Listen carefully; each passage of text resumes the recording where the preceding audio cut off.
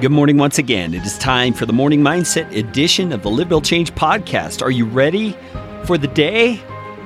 This is God's day, and you are His instrument. You are His tool. You are His servant, His child, to express His life in the world. That's who you are. And sometimes He calls us to do that in the simplest of ways. Through a smile to someone, through a kind word, through a hug, through a plate of fresh-baked cookies. I mean, there's all kinds of ways we're able to bring joy and blessing into people's lives so that they can see the reality of the God that we serve. But there are other times when God calls us to do things that are much more difficult than that. Things that push us to our limits and beyond. You know, you see this phrase sometimes, people writing Christian cards and things like that, and they'll say, God will never call you to something that you can't handle. And I believe that's not true. I believe God will actually do the exact opposite. I believe God will almost always push you into things that you cannot handle so that you will learn to depend on Him, because it's in His strength that real change begins to happen. It's in His strength that people are able to see the possibilities and the miracles that are available for their own life.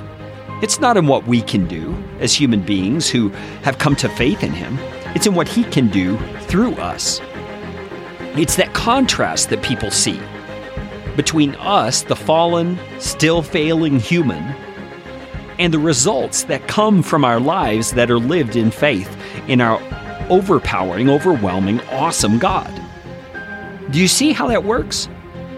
And we've been talking about the biblical character Moses, and he's an everyday person, just like you and I. He had his fears.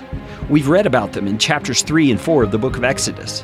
But today, as we approach the end of chapter 4, we see that Moses is actually relenting from his complaints and his resistance and is going back to Egypt, finally convinced by God that God will provide for him everything he needs to do this overwhelming job of leading millions of people out of captivity, out of slavery, and into a new land that God has promised for them.